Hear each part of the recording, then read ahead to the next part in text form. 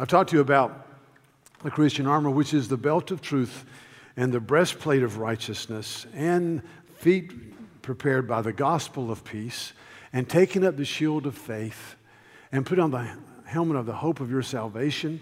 And the last piece is the sword of the Spirit. I've been going through this for about 12 weeks, but I recently saw a video that communicated something better in 45 seconds than I have done in 12 weeks. So I want you to see this. This is a kindergarten presentation from our school here, Palmetto Christian Academy.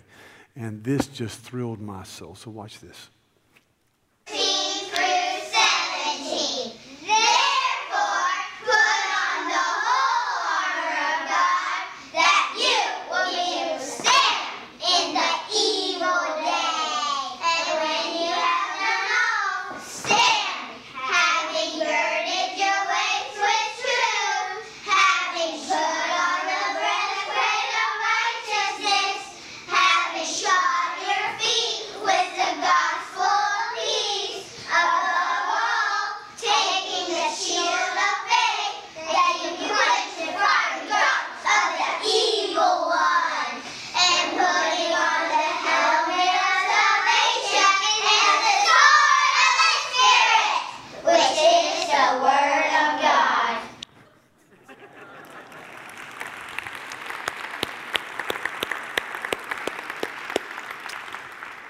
So today I'm going to talk to you about how to stand against the evil one and to take the sword of the Spirit, which is the Word of God. You know, and that's beautiful. That's beautiful.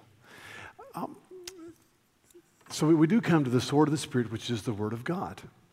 And think about 3 introductory comments out of Ephesians 6, and then we're going to go to James chapter 1 about how to take up the Scripture. That the sword of the Spirit makes every other piece of the armor operative, functional, and glowing. See, we live with the belt of truth in the area of truth as we study the sword of the Spirit, which is the Word of God. We put on the breastplate of righteousness, and we rejoice in all that Christ has done for us as we are reminded continually there's no condemnation for those who are in Christ Jesus, for the law of the Spirit of life has set us free from the law of sin and of death. Therefore, having been justified by faith, we have peace with God through our Lord Jesus Christ. And so we put on the shoes of the gospel of peace as we remember that Jesus is our peace, who on the cross made both groups, Jew and Gentiles, one, and declares peace from his cross. We take up the shield of faith and we quench the flaming darts of the adversary as we know the promises, and we pray them and sing them and love them and meditate on them. We take on the helmet of the hope of our salvation as we realize the hope that is ours that extends beyond the grave, that death is not the final word. And we take the sword of the Spirit, which beautifies and makes the others operative. In the book of Hebrews, the writer of Hebrews is exhorting the people to go strong and to enter the eternal rest of God. And he says in chapter 3 that some people in the Old Testament claimed to be followers of Jehovah, but they were not. And he says, and they failed to enter that rest. And he says, I plead with you to enter the rest of God that's eternal. Chapter 4, verse 11, let us therefore strive to enter that rest so that no one may fall by the same sort of disobedience as happened and discussed in chapter 3. And you say, well, how do we enter the rest? And when you study the Bible answers the questions you ask as you study the text. How do we enter the rest? Verse 12, chapter 4. For the Word of God is living and active and sharper than any double-edged sword. And the Word of God pierces to the division of the soul and the spirit, of the joints and the marrow. And the Word is able to judge the thoughts and the intentions of the heart. So if you want to go strong and finish strong and do well, you're people of the book. You take the sword of the Spirit, which is the Word of God. The second statement is that this passage, the sword of the Spirit, which is the Word of God, presupposes, listen, hand-to-hand combat. The Roman soldier's sword was about that long. The passage does not say take the long bow of the Spirit and you stand behind a brick wall and you shoot arrows into the air. It doesn't say, for our understanding, take that which is God's weapon and be a sniper. I was doing some research that the longest sniper kill recorded is by a Canadian, and it was 1.538 miles. Wow. Over 1.5 miles. Boom. It doesn't say the drone of the Spirit. It's the sword of the Spirit. The sword. It presupposes hand-to-hand combat. It presupposes wet and grime and sweat all over your being. It presupposes tasting the dust of the battlefield. You're in continuous combat. It's the sword of the Spirit that is the Word of God. And the other observation, and it's easy to miss this, is that it's pretty basic, but battles were fought in the company of other brothers who were in the company of the committed. It presupposes that you're going to be standing shoulder to shoulder in combat. It presupposes the Roman square that protected one another in the midst of combat. It presupposed brothers and sisters in Christ who are standing next to you. And so with that as the background, how do we receive the Word of God? There's a book called James New Testament that has a section of how you receive the Scripture, how you live it out. And in James chapter 1, it says, do not be deceived, my beloved brothers, verse 16. Every good and perfect gift comes from above, coming down from the Father of heavenly lights, who does not change like shifting shadows. And so the question is, God is gloriously good. How is He gloriously good? Verse 18, the first step in how to handle the Word. Of His own will He brought us forth by the word of truth, that we should be a kind of first fruits of His creatures. Of His own word, of His own will, He brought us forth by the word of truth, the gospel. We said that's the shorthand for the gospel. He gave us the gospel. So if I'm to be a kind of first fruits of people for His praise, a holy nation, a royal priesthood, if I'm to be that type of person, I've got to ground my life every day in the goodness of the gospel. That my acceptance is in Christ. That what I could not do for myself, God did for me by dying on the cross for my sins, and I live out of that strong reality. The glory of the gospel. Quick story. 1 Samuel is about the shepherd king David, who's anointed king. He kills Goliath. And after he kills Goliath in a fantastic man-to-man combat, he goes and he makes a statement before the reigning king, a man named Saul. Saul had a son named Jonathan. Jonathan was the heir to the throne, but as David laid out what he had done and has responded to the questions, it says this: Jonathan and David's relationship is a beautiful statement about friendship. It says, as soon as David had finished speaking to Saul, the soul of Jonathan was knit to the soul of David, and Jonathan, the heir apparent, loved him, David, as his own soul. And Jonathan stripped himself of his robe that was on him and gave it to David, and his armor and his sword and his bow and his belt. And what he was saying, and he said continuously, is, I'm not going to be the king. This man is going to be the king, and I will be his helper. Amazing statement. And Saul became very jealous of David and tried to kill him. And Jonathan, time after time, defended his friend before his father as his father grew more and more mad and more filled with evil. Until one day, in one of the most horrific passages in the Bible, Saul and all of his boys are killed in combat. And David becomes king. And so David is king for years, and he wipes out his enemies, and he establishes a kingdom. And one day David says, is there anyone alive who's related to my friend Jonathan to whom I can show kindness? And the chief servant of the dead King Saul stepped forward and said, yeah, well, there is one, only one. His name is Mephibosheth. And Mephibosheth was 5 years of age when his daddy and granddad were killed on the field of combat. And he already had some problems with his limbs and walking.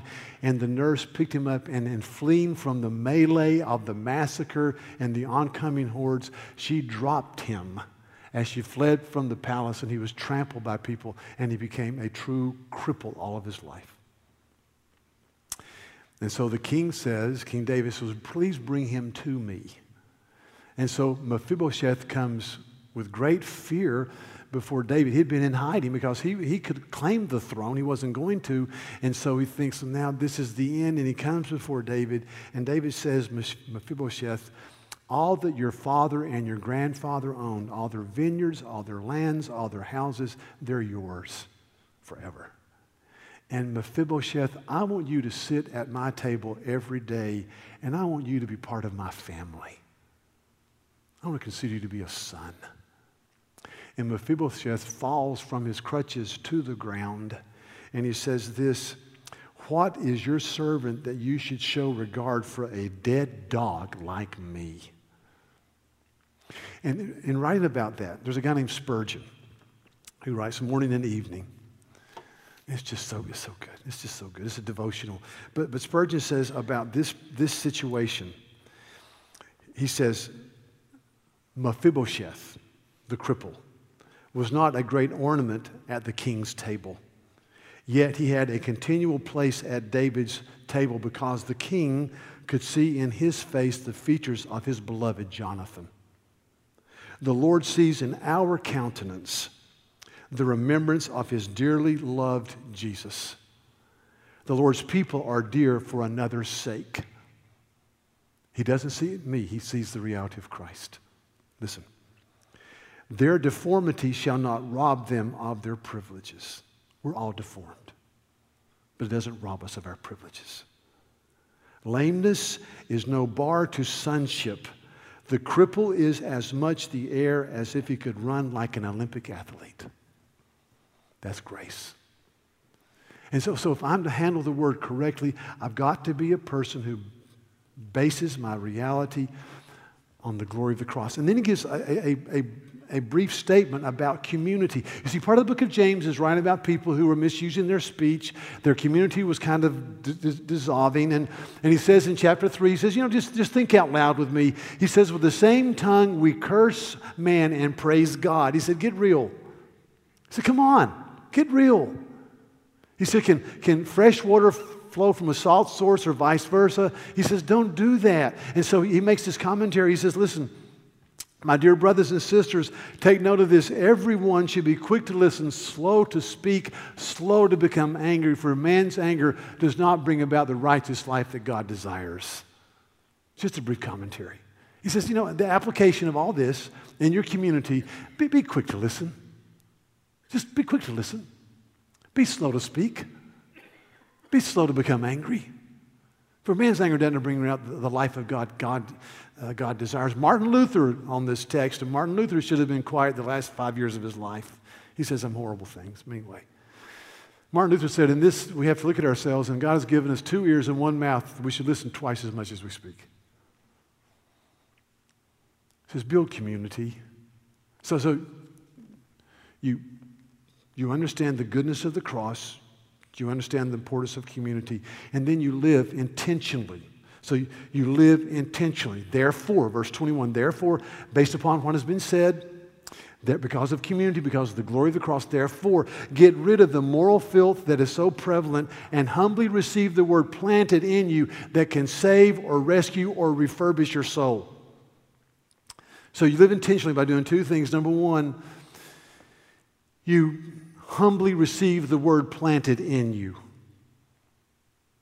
And you see, as I look at this text, if I am busy receiving the planted word, if I'm thinking it, if I'm reading it, if I'm trying to meditate on it, take a little verse and put it on the refrigerator, on the dashboard, and think through it and pray through it, if I'm busy doing that, then sin will be held at arm's length or beyond. If I'm in the Word, if I'm thinking it, praying it, singing it, laboring over it, saying, God, by your Holy Spirit, bring it to my life, then sin does not have the power that it normally would have in my life. That's my experience. So I humbly receive the word. Are you humbly receiving the word? Have you read the scripture this week and said, that's me, I got to change. That's me, I need to do that. Yes, Lord. Thank you, Lord. See, I need to humbly receive the word.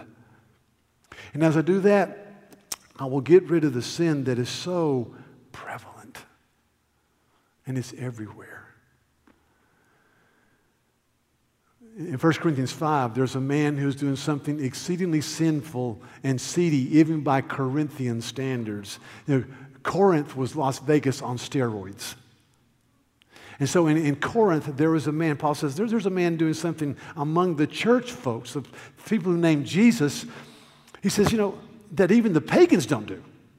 A man is living with his father's wife, probably his stepmama, in open adultery. And he says, and you haven't corrected him.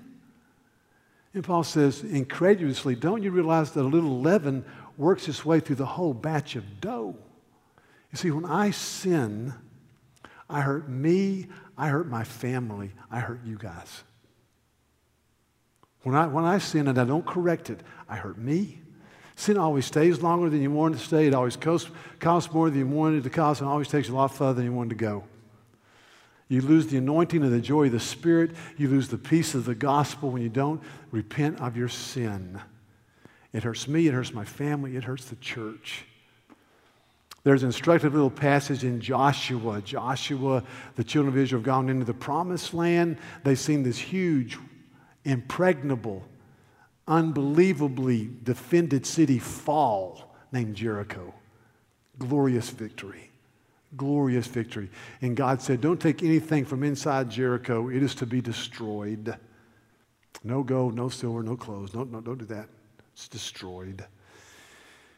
And so they're basking in the aftermath of the victory. They said, we need to conquer the rest of the valley. And they said, well, the next place to conquer is a little outpost. It's just kind of 3 or 4 sheds put together. Very few people. It's called Ai. No big deal. And so they sent a reconnaissance patrol up there. They spied out the land. They came back and they said, we could take this city very easily.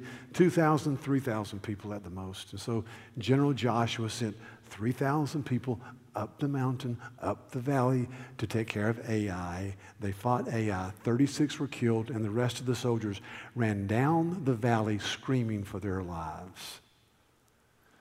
They came into the camp disheveled, saying, we've been defeated, we've been routed, and the leaders fall before the ark of the Lord, which represented the presence of God, saying, what's going on? What's going on? And God said to them, there's sin in the camp. And they brought in every tribe, every clan, every family. And then the Lord said, it's this man. There's a man named Achan. And Joshua says, Achan, give glory to God. What's going on? And he said, I've sinned. He says, when I saw a beautiful Babylonian robe, and I saw some silver in the ruins of Jericho, and some gold in the ruins of Jericho, I took them and I buried them under my tent. See, one man brought defeat to the army. Be careful. When you sin, you hurt yourself, you hurt your family, you hurt your church, you hurt the kingdom, you hurt your legacy. See, sin is a horrible, destructive thing. And so if I'm in the Word, I'm living intentionally.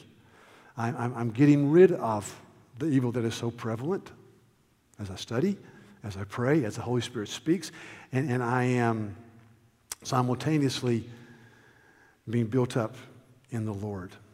So, thirdly, as I'm in the Lord, I understand the promises of God. He says here, this, as you humbly receive it, this is the word that can save you or refurbish you or energize you. And then he gives this incredibly well-known illustration. Do not merely listen to the word and so deceive yourselves. Do what it says. Anyone who listens to the word but doesn't do what it says is like someone who looks at his face in a mirror. And after looking at himself, he goes away and immediately forgets what he looks like. But whoever looks intently into the perfect law that gives freedom will be blessed in what he does.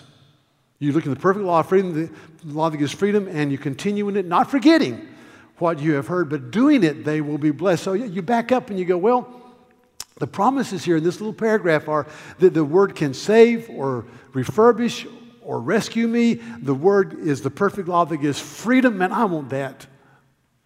The law, as I look into it continually and think through it and pray through it, the law is that which blesses my heart and soul. And it builds me up in faith.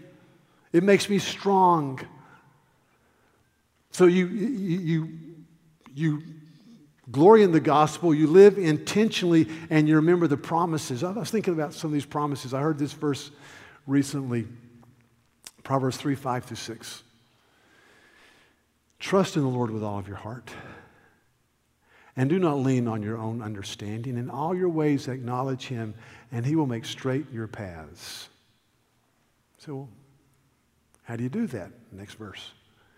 Be not wise in your own eyes. Fear the Lord and turn away from evil.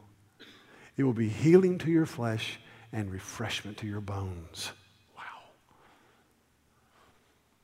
So how does God make our paths straight? Well, we trust in him. How do we show we trust in him? We're not wise in our own eyes. We reverence God. And we turn from evil. Reading a book on philosophy recently, and almost any philosopher that's written a book on the history of philosophy says that Rene Descartes, there was a Cartesian worldview shift with Rene Descartes, who claimed to be a Christian. But Rene Descartes said a very famous phrase, you studied it in Western Civ, he says, I think what? Therefore I am. I think, therefore I am. He could have said, and I'm not trying to be funny, I eat, therefore I am. Or I bathe, therefore I am. What he was saying, and his people that followed after him said that really life is only verifiable over that which you can see and touch and taste. I think, therefore I am. I live, therefore I am. Up to that time, the basic worldview, the basic presupposition is this: the heavens declare the glory of God. The firmament proclaims his praise. In the beginning, God made the heavens and the earth. And so when you're not wise in your own eyes, you're not Cartesian, you're biblical. God is, and he has spoken. And then you reverence him and you turn from evil. And you do that because you've tasted the gospel. You do that because you live intentionally and you know the promises. I saw two young couples that I had the privilege of being involved in their wedding in the last 3 weeks. And I always pray Proverbs 24 for young couples as they get ready for marriage and for old couples like me. Proverbs 24, verse 3 and 4 says this, by wisdom a house is built. Through understanding it is established. And through knowledge its rooms are filled with rare and beautiful treasures. I love that. By wisdom, the wisdom of Christ, a house is built. Through understand each other in light of the Lord. Through understanding, it is established. And through knowledge, its rooms are filled with rare and beautiful treasures. And I want rare and beautiful treasures in your homes. And it happens as we know and glory in the promises of God. And that's why there's a little quote in the sermon guide from a man named R.C. Sproul about the illumination of the Holy Spirit. And he says, illumination is not to be confused with revelation. The Bible is God's revelation. He says, it is commonplace today to hear people speak about private revelations they claim to have received from the Holy Spirit. But the work of the Spirit in illumination is not supplying new information or fresh revelations beyond the Scripture. Reformed or conservative evangelical Christianity emphatically denies that God is giving new normative revelation today. The Spirit is still working to illumine what is revealed in Scripture. The Spirit helps us to understand the Bible the Spirit convicts us of the truth of the Bible and applies that truth to our lives. He works with the Word and through the Word, and His task is never to teach against the Word. It is therefore always necessary to test what we hear by the teaching of Scripture. The Scripture is God's Spirit book. It's the Spirit's book. So when we talk about the power of the Spirit, we're to take the sword of the Spirit, the truth under the leadership and guidance of the Holy Spirit. And our prayer is, Holy Spirit, by the power that you bring, take the Word of God and make it applicable to my life. Change me. I need to be changed. I want to be the person you've called me to be. And then as you go through this text, there's a manifestation of knowing the glory of the gospel, of living with intentionality, and of knowing the promises. And it's found in verses 26 and 27. 3 things. Those who consider themselves religious, but do not keep a tight rein on their tongue, deceive themselves, and their religion is worthless.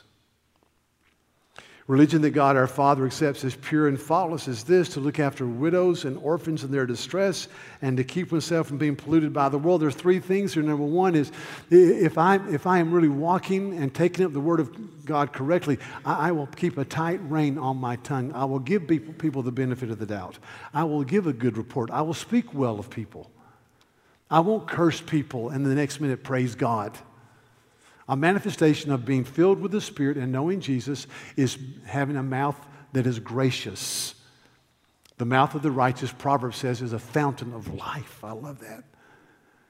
And then the second thing he says here is that if I really am taking up the Word and living it right, I have a deep concern for people that cannot protect themselves or cannot do for themselves, whether there's life in the womb or whether there's people that are disenfranchised, whether it's the suffering church around the world, whether it's the oppressed people of Sudan, whether it's my neighbor, whether it's people that live in our community. I have a deep concern for them. And he says, especially widows and orphans in their distress. You take care of people. And he says that the third mark is you're not polluted by the world. You're changed by the Spirit, not polluted by the world. And that's why I put this little test in here just to think through. And I had some questions. Number 1, have I lived out of the joy of being grounded in the gospel of grace? Do I rejoice in the goodness of Christ's work for me on the cross? What I couldn't do for myself, He did for me. Does that make you sink? Secondly, am I receiving the Word of God with a meek and teachable spirit? Am I saying, Lord, teach me? Do I open the Bible and say, yeah, that's me. I need to work on that. Or thank you for that, Lord. 3, list one particular concrete way you've turned from known sin this week. A conversation you walked away from, or maybe something you said, well, can we change the subject? Or maybe an entertainment you didn't go to, or something you've done to keep from being polluted by the pollutants around us. Number 4, am I intentionally doing the Word by arranging my life under the clear teaching of the Scripture? You step back this week and say, this week I want to do this out of obedience to Christ. Number 5, have I used my speech to bless and build others up this week? Is there a sin I need to confess in this area? Number 6, have I shown mercy to those in need by bringing a meal or writing a letter or making a trip or whatever? And number 7, have I showed a desire to be unstained by the pollutants that exist in this worldly system? It's just so practical. But you see, when you take up the Word of God correctly, see, it makes operative and powerful every other piece of the Christian armor. Be people of the book. Oh, be people of the book. Sing it, think through it, pray it, read it, memorize it. Be people of the book. Thanks be to God for His Word.